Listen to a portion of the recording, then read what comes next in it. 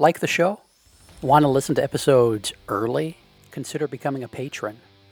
Starting at the $3 a month level, patrons get access to a custom patron-only feed where we put out episodes of Upstairs Studio podcasts like the Childcare Bar and Grill, Miss Becky's Classroom, That Early Childhood Nerd, the Renegade Rules podcast, and others early. That feed is just for patrons. You could be one of them. Go to patreon.com/PlayvolutionHQ or click the link in the show description to learn more. Hey everyone, it's Heather. I know you're here to listen to the podcast, but did you know I also offer all kinds of online consulting services? Stuff like webinars, book studies, curriculum training and consultation, and even companion activities for podcast episodes to use for staff development. If you're interested, you can check out my website at www.thatearlychildhoodnerd.com, or you can email me at heather@thatearlychildhoodnerd.com. Thanks for listening.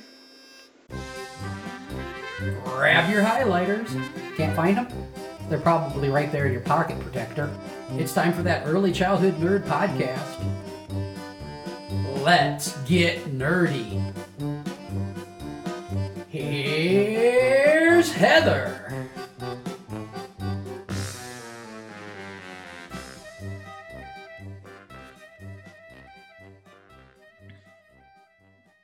Hi, everybody. Welcome to another episode of That Early Childhood Nerd. As always, I'm Heather Burnt-Sansi, but I'm really excited. Today, I'm joined by Ann Pello, and she's written many things, and I'll let her talk about herself here in a minute. But we're going to be talking a little bit about the book From Teaching to Thinking together on this episode. So welcome, Ann. Why should people listen to you? Thanks, Heather. Hello. Why should people listen to me? What my hope is that people listen to me as a person in still finding my way in this landscape of early childhood, wanting to just puzzle out how we can continue to bring our living into best alignment with what we care most about for childhood and for children, and for ourselves as folks who work with and care for children. So listening to me as a fellow thinker, a fellow wanderer, a fellow practitioner. Okay. For sure. Great. Well, I have to say I've read lots of your work. And I appreciate it so much. And I just can't even believe that I get to talk to you about this newest book today. I'm so excited. So we're going to, the book honestly is so packed. Like when I first started talking to people at Exchange Press about wanting to have you on the show, I was like, I'd have to have 700 conversations with her to really dig deep into this book. And you co-authored it with Margie Carter. I should mention that too. So we sort of have narrowed it down to a conversation about observing, and maybe that will lead to some documentation. What I liked about your approach, and I promise the quote's coming, is that it's really much more about process than product. And anytime I think we can reframe something we're doing for young children in terms of the process and the humanity of it, as opposed to the checklist we've got to get through or the goals we want to measure. Yeah. But I love that you kind of give us permission here to do that. So the quote is, it's part of a story you tell about Mandy, who's an early childhood educator, and there's sort of a problem behavior with a little boy that she's going to do some observing to try and figure out, which I think is a really common, relatable scenario. Yep. And what you say here is, these few moments held a transformation of experience for Mandy. She shifted from classroom cop to curious observer. She advocated for Austin's goodness rather than admonishing him as naughty. She got a glimpse of another person's humanness and got to act on behalf of that humanness. That was powerful for me because most often when I'm talking to early childhood people about observation, it's either to measure their development or to solve a behavior problem. And this description of Mandy's experience is such a shift. Mm-hmm. Mm-hmm. Yep. And it was for her. She, in sharing that experience that she had, she named, like, why my thinking got really shaken up here. Both my thinking about Austin and the assumptions I'd made about him that had led me to put my eagle eye on him, but also my thinking got shaken up about what my practice of teaching can be, that I can be an advocate for, an ally to children, rather than, as you say, someone trying to solve a behavior problem, keep control in the classroom, make sure everyone's sort of on track and we're on time and we're putting out fires. And as we go, if we can collect a little bit of data that's going to help us fill out the assessments that are mandated by our funders, then that's frosting on the cake. Sure. But instead, if we bring to children our curiosity, our delight in them, our awareness of them as full human beings, not as behavior issues, not as something to be managed, but as human beings that we're spending our days with, and who have the infinite internal landscapes that we each have, right, that are shaping their lives, then boy, everything can change. And we're with them with our open hearts and our curious minds, and in that spirit, we get called into being more fully human, more fully alive, more fully present ourselves. Not those classroom cops, not those assessors, evaluators, not someone trying to be objective to get data on children. Like, forget that idea. Let's just show up with open hearts and curious minds, and be ready to be moved by the children that we're spending our days with. Yeah. So I'd love to talk more about objectivity, because I think that's very much how we're all trained in our teacher prep courses and the workshops that we go to and the forms that we're given. We're all told to be very objective and to use, objective language and avoid subjectivity. And so part of me is okay with that. Like, I don't want to read somebody's observation note that says he was really naughty, this was his worst day. I think back to when I got a note from my son's teacher when he was 1 that said he'd been very ornery that day. And she wanted me to know, and was anything going on at home? So all that. Follow up with him at home, please. Yes, yeah. But also, I have to tell you, she spelled ornery HORNERY. Oh, I love it. Like, wow. So it's a great story, and I'm glad I have it. But anyway, it's hard to move away from that training that we've had, and we're doing it with the best of intentions. But I love this idea of falling in love with the children we're observing and being fully present and fully human with them. Yeah. And that idea of, as you say, that objectivity is asking us to somehow to lock all of our humanness behind some wall and be with the children only with this little sliver of who we are, with whatever our training is about child development and ages and stages, and trying to keep a tab on where kids are developmentally, rather than showing up with all of ourselves, all of who we are, available to come to know who these children are. And I love in the example you just shared about, thinking that not being objective means we're saying, oh, this was a pretty naughty kid or an ornery. that I wouldn't call that being subjective. Well, it is being subjective, but it's not in the way in which I would like to call us as a field into being self-consciously subjective. If we're being self-aware with our subjectivity, then we're talking about ourselves and our thinking about children's experience. So it's saying, like, I can only ever watch Austin, this little guy in Mandy Store, I can only ever see what he's doing through the lens of my own experiences, my values, my worries, my awareness of the director, who might pop in at any moment Right. with some expectation of what she'd like to see me doing, my own upbringing, that we don't stand on the furniture, Mhm. and here's this kid climbing up on the shelf.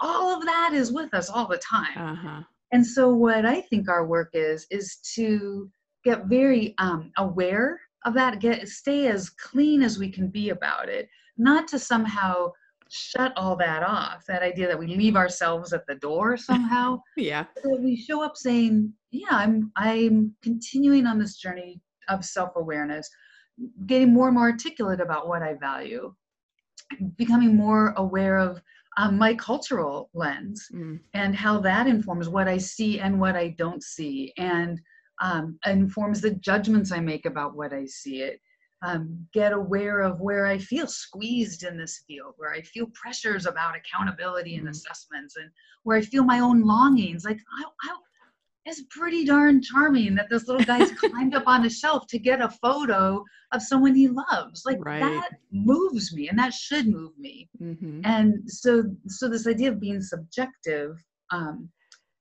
first off, acknowledges that we always are objective, but asks us to be quite to work with that subjectivity intelligently and Mhm. in service of understanding the children, so that we can see them through an awareness of the lenses that we bring. Does Yeah. that make sense? It does, and I think that's sort of what I was thinking. You've sort of articulated what I was trying to think about how to say when I said it's about process and not product. It's not about the compliance or the order or the happy boss or the although those things are important, right? Like, we want to feel like we're helping children, and Mm-hmm. we do Mm-hmm. have to pay attention to what's expected to us, but that process of being fully there. And I wondered, as I heard you talking, if that permission to be our more authentic selves in this observation process doesn't open our hearts to be more accepting, more generous towards the things we're watching and seeing in the Yeah. children around us Yeah. than a Yeah. simple checklist or discipline Mm. plan we're trying to write up. Absolutely. I think I've worked with and been in lovely conversations with many, many people in early childhood over many years and in many countries. And no one I've met has said, I came into this work so that I could assess children Right.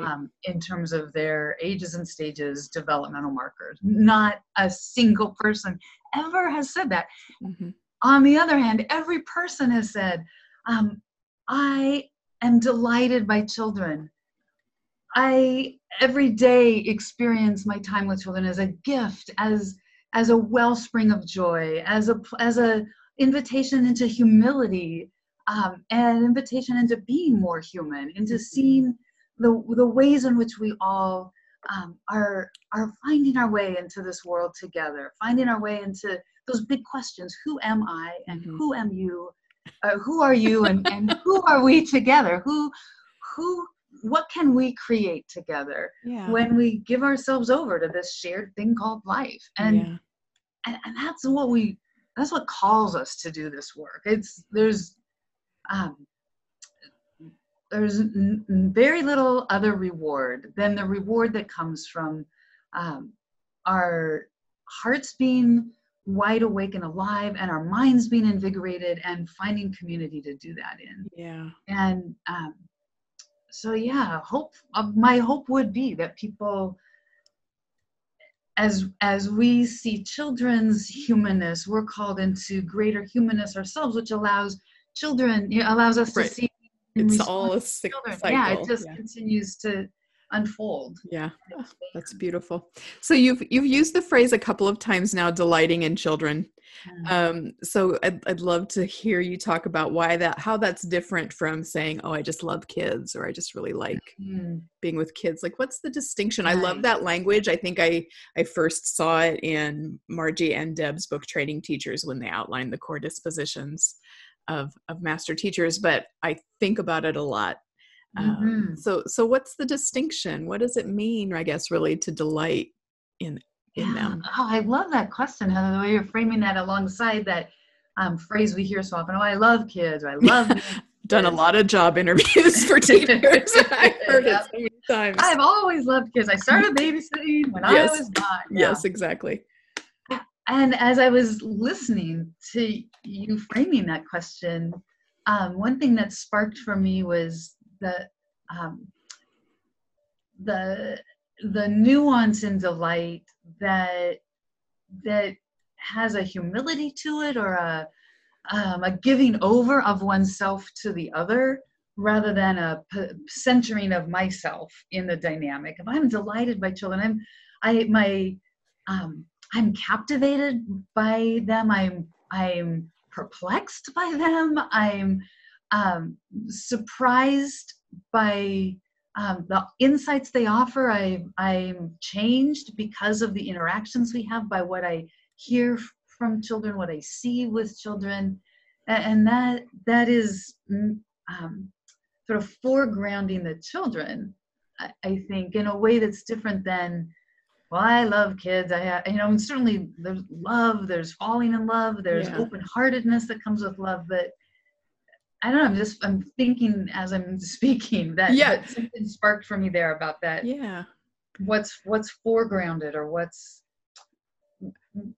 where is our attention Sure. if we're delighted by children? Sure. And I think just that idea of putting that in the foreground, changing our perspective in that way. We say, I like kids, it's really still about us. Mm-hmm. We say, there's a delight in being with them. I think that sort of shifts Mm-hmm. the focus a little bit, Yeah. at least in my mind. I can think about that. So I want to shift over and throw out another quote to kind of lead into going from this observation to documentation, because that's kind of another buzzword that we hear a lot about. There is, Certainly yeah. people are interested in it. And I'll tell you this, your chapter here about the documentation piece, as opposed to like assessment, changed my thinking a little bit, because I was very satisfied in I don't do elaborate documentation panels, but I do take lots of photos, and I would include then a little blurb about what children were practicing or learning. And that was, for the families, also for the grad students I'm working with. And certainly there's a place for that, but it can be so much deeper, I guess, is what I'm thinking now. So here's the quote I want to throw in here again, and here you talk about our stories change how people understand and value children and childhood. They can catch people off guard, as Anne Lamott says, and break in on small bordered ways of thinking about childhood and the purpose of early education and the roles of adults in children's learning. I feel like you kind of talked about that some, but again, it was just very powerfully written. Yeah, thank and you. caught Yeah. my attention. So I'd Yeah. love to hear you talk about that a little bit. Yeah, the way in which documentation has sort of become formalized in our field is a very obvious extension of this mindset about assessment and tracking development, and our kids meeting milestones, and our teachers teaching useful academic skills, like that mindset of learning and mark developmental milestones. And so the stories have been about that. Right. Here's what. Yeah. And I use the phrase making learning visible a lot when I'm talking about this. And I still believe that that's important, but I take us in further.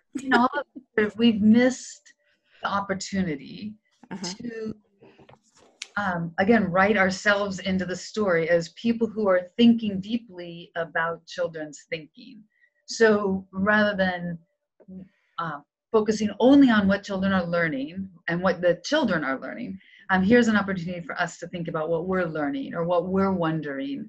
And in the process of doing that, then we learn and wonder more. So if in this little example that we've been sort of referring to, this little guy climbing up on these bookshelves in order to reach a photo of someone he loves. He's a toddler. He's 2 years old. He's up on the bookshelf. like there's one story that's about him being naughty and having to manage his behavior, which would not be a story we would write, I imagine. But another story that could be written about that would be about his gross motor skills, that he is skillful at climbing, reaching. He held the photo with a pincher grip. Like there's all this stuff that we could say about that absolutely diminishes what the story really was about. What touched my heart about that moment was the relational aspect. You know, as Mandy, the teacher, was telling me about this moment of a child crawling, breaking a rule to climb up on furniture to get a photo, so he could bring it to the person he loved. It's like, that's a story of relationship. That's a story of being willing to break a rule on behalf of connection. Like that's a deep human story. And we can tell that story, again, by including our own experience in that. As I was watching Austin, my initial response was a concern for the rules and for safety.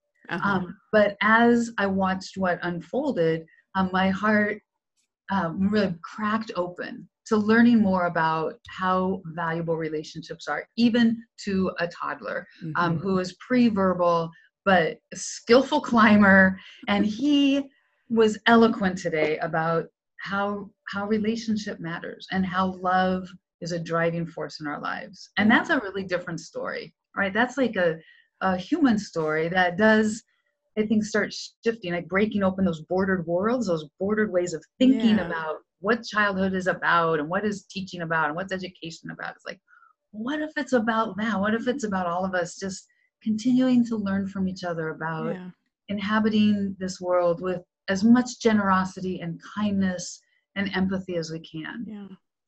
And there was definitely a time in my career working with young children where my focus would have been, and my goal was to prove that I was a teacher, to prove that I knew what I was doing. And there was at that time, what I did with observing Austin in that moment would have been very different. And it would have been more about describing the fine motor and the gross motor. And, and I do think that's helpful. I don't want to diminish that for people who are listening, but then I'm sort of to a point now where I would feel like, what an honor it was to see that little boy take that risk for love and relationship, and that the moment required very little more from me. Yeah. Like that's Austin's moment. Exactly. It does require, though, this very big shift in you and a skillfulness in you to allow a moment like that to unfold and to witness it in that way. And that's that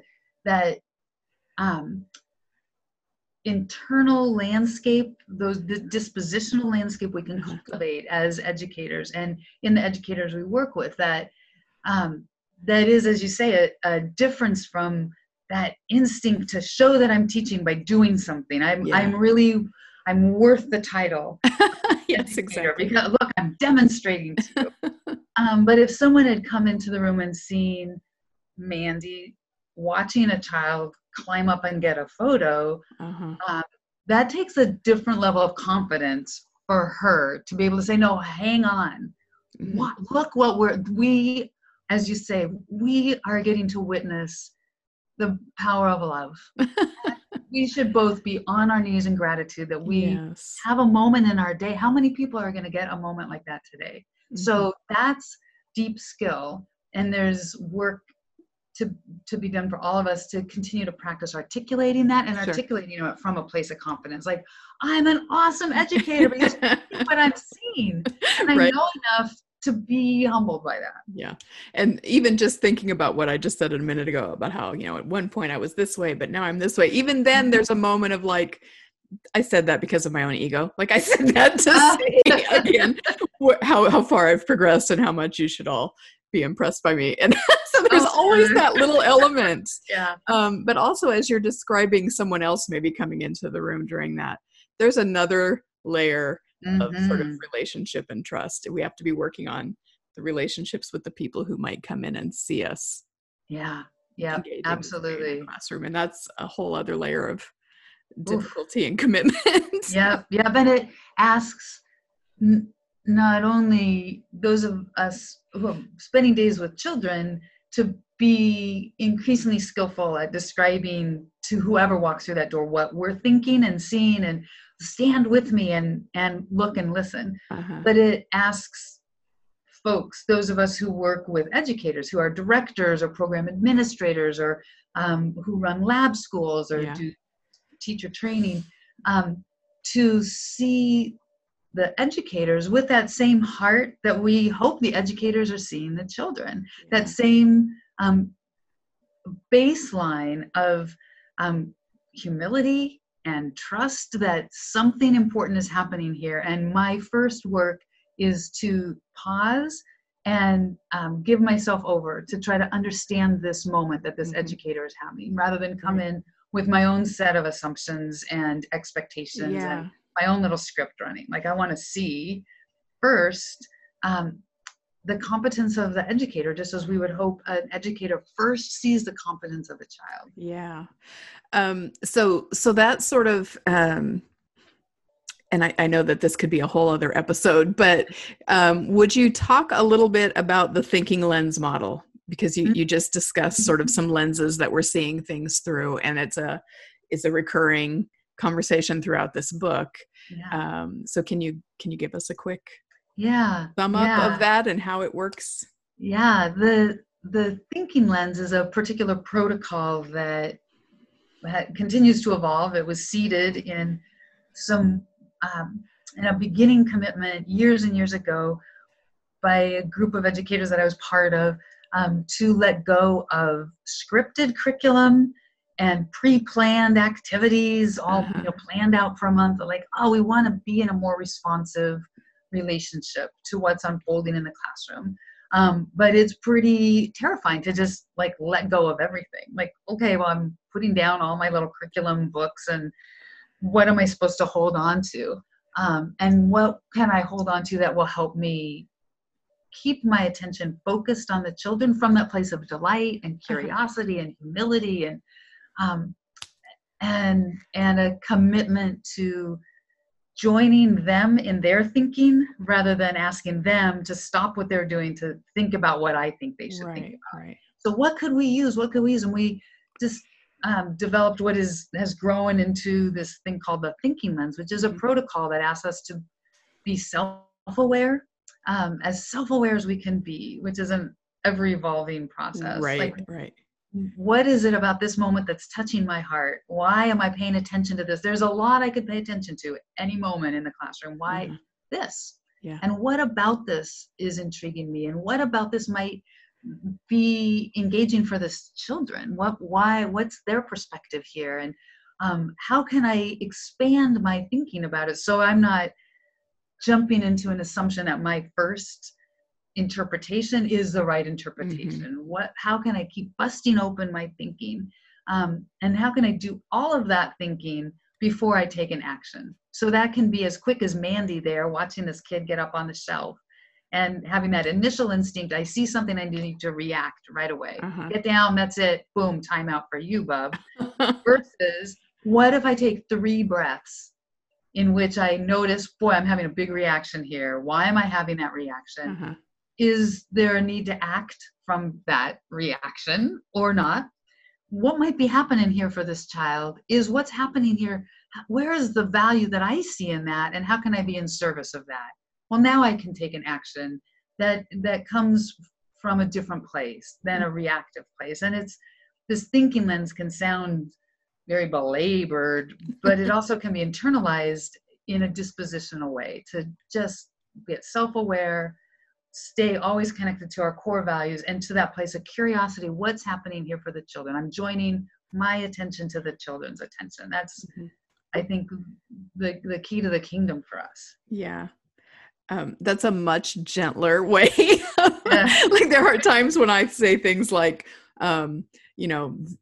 what kind of, it's so the audacity of the teacher who thinks that they know what a child is thinking or learning in that moment. And no, that's maybe a harsher way to approach all of that lovely process you just said. There is so much more to it. And I love that idea of, what if we just take the 3 breaths and think, why am I responding the way I am? Why do I think what I think about this situation? Yeah. And I think it's another good example of process versus product, because I originally had just a little 1-page PDF with all the thinking lens questions, and my goal was to like journal about things with the thinking lens. And then I realized it's much more useful for me to just sort of practice having those questions in my head, so that in the moment and in the process, I can engage with it rather than turning it into this academic. Yeah, it's so tricky because these tools we create always have that double edge to them. Right. Like, how can I internalize it and then it's of absolute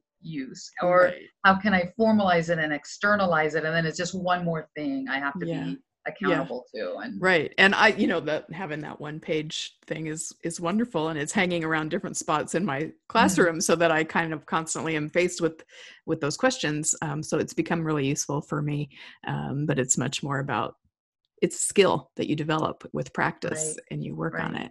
And it doesn't just happen because today I woke up and decided to use the thinking lens. Exactly. I'll focus on question 3. Right. This week, this week is question 3.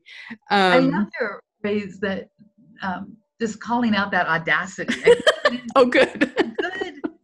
I mean, what a great provocation to just, for all of us in this conversation today, to think about that. Where is audacity useful in our lives, and where is it really inappropriate? And I like thinking of that word alongside that idea of attention. That there's a guy whose book I read the name is escaping me. The person is Matthew Crawford, and he's written a book on attention, and it's like a lot of neuroscience stuff that I didn't, and it's not early childhood stuff. But so I got a tiniest bit of understanding. But one thing he says early on is that attention is the thing that is most our own. It's this very intimate act of making something real. What we give our attention to is what becomes real to us. So the act of conscripting someone else's attention is an intimate and fraught act. And I think of that next to that word audacious. Like, I have to really believe that it's worth me disrupting what is real to that child right now to interrupt it and to claim that child's attention for my own, rather than saying, I can say what I give my attention to is what's real to me. So what if I make the thing that's most real to me this child right now, and what this child might be thinking about or poking at, trying to understand if I make that what's most real for me by giving that my attention, well, that changes everything for me, rather than giving my attention to the rules that I carefully hand wrote and put on the wall, or I know the assessments are coming, or the evaluator is going to be here next week. But no, what if what I make the primary focus of my attention be the children, and I join my attention to their attention, then that's a different kind of audacity. Then I'm going to put that other stuff to the side. I'm going to be audacious enough to give myself over to those children. Yeah. That's a great act of audacity. Yeah. Yeah. And this whole conversation, I just kept thinking which day I would like to be part of. Which day would be my good day at work? Would it be the day that I'm getting all the checklists and I'm nailing all the things on the schedule, and I've gotten through everything I need to get through, and I've got some observations so I can plan an activity tomorrow? That's fine. I'm not saying that you're doing something wrong if that's how your day is, because certainly I do spend my days that way sometimes. But then this day of beauty, where we're seeing the love and we're seeing the humanity, and we're seeing that we get to be part of something that's really an honor. That I'm just getting emotional thinking about it, and I can't even put a sentence together to end that thought. But I think that's just a beautiful way to think about our time with children and the opportunities that we have when we're spending days with them. Yeah, well said. Oh, was there? So I know that we talked mostly in our prep emails about observation, and we've kind of meandered a little bit. Were there other things you wanted to make sure that you said, or stuff you really, really wanted to talk about that we haven't touched on yet? Thanks for asking that.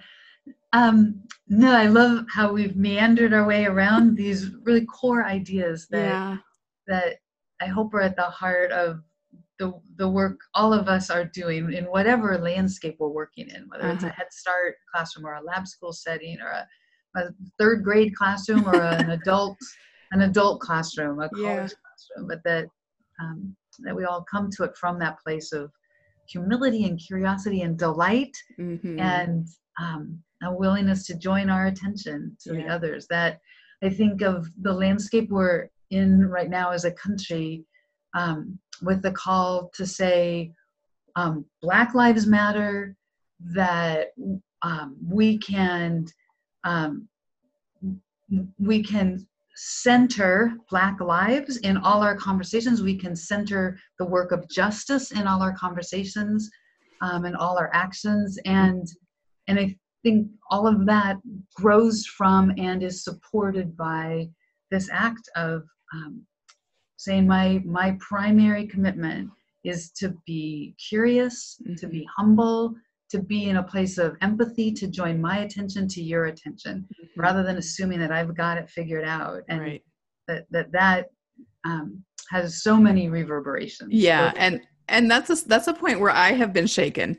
Like I really had reached a point of complacency where I felt like I had done my ally work and my anti-bias, and I've had to revisit that and admit that I was not being very humble in my responses to some of those things. Humility, I think, is hard, especially in a quote unquote education setting, because culturally it's such a top-down power imbalance when we think about how people learn from each other. Oh yeah. Yep.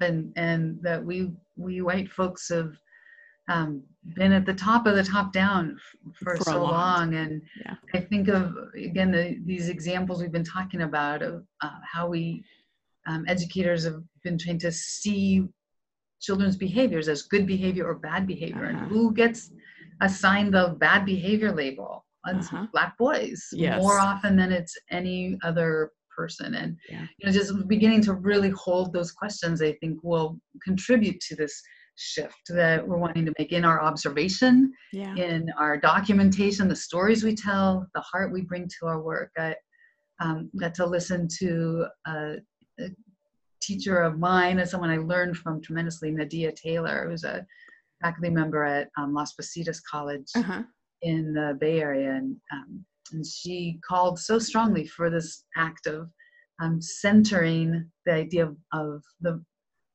Blackness, centering Black lives, centering Black children's lives, centering Black educators' lives, centering that in our conversations, and seeing how that shakes us up in all the ways we need to be shaken up, and sets us on a course towards some restorative justice that, again, is all braided together with all these ideas we've been talking about, a way of being in the world. Right. And I think will be, as you said, come more easily to us if we have that habit of curiosity and empathy, and that shared attention. I think that's a really great way of phrasing that. And shared attention means different things for different people in different fields, but just that idea that I'm going to give my attention to what a child is giving their attention to can be transformative in a lot of ways. Yep. And I want to just clarify before we close, as I'm using that language of humility to, that's me centering my whiteness in that conversation, that I need to be humble, that in this conversation. And there's other dispositions, other presences to be brought into the conversation by people of color, by Black and brown people. I want to be sure I'm clear that I'm not saying everyone should be in that place of humility, that in this, that it's a disposition we all want to cultivate, but especially in conversations of racial justice, it's us white folks who have a role of humility. Yes, I certainly meant myself when I was talking about that, because that's something I'm trying to work on more. Well, I really, really want to thank you for this book. Oh, Heather, thank you. And this conversation. I got it when it first came out and excitedly started it, and then realized it was heavy and it was asking some things of me. So I initially, like, I had a bunch of friends and we were going to do a book group and we were going to read it in a month. And then I was like, no. And honestly, it's taken me about a year to get to a point where I felt like I could even identify one aspect that I'd want to talk about. Yeah. So I'm grateful for it. Oh, thank you. There is time. just a project just beginning for folks who are interested in reading the book and being in conversation with folks in some small groups of what we're calling study for action groups. And people can learn more about that on the Exchange website. It's a way to get folks connected in conversation groups across the country. So that's great. I'll have to make sure that I link that information when this podcast comes out so people can find that. That sounds amazing. All right. Well, again, thank you so much. Heather, thank you so much. And it's been fun to talk. I love the energy of this conversation and the way it continues to expand my thinking. So thank you. Well, you're welcome back anytime you want to have another conversation. All right. And thanks everybody for listening to another episode, and we'll see you again in a week. Bye, everybody. That's the show. Now go get your nerd on.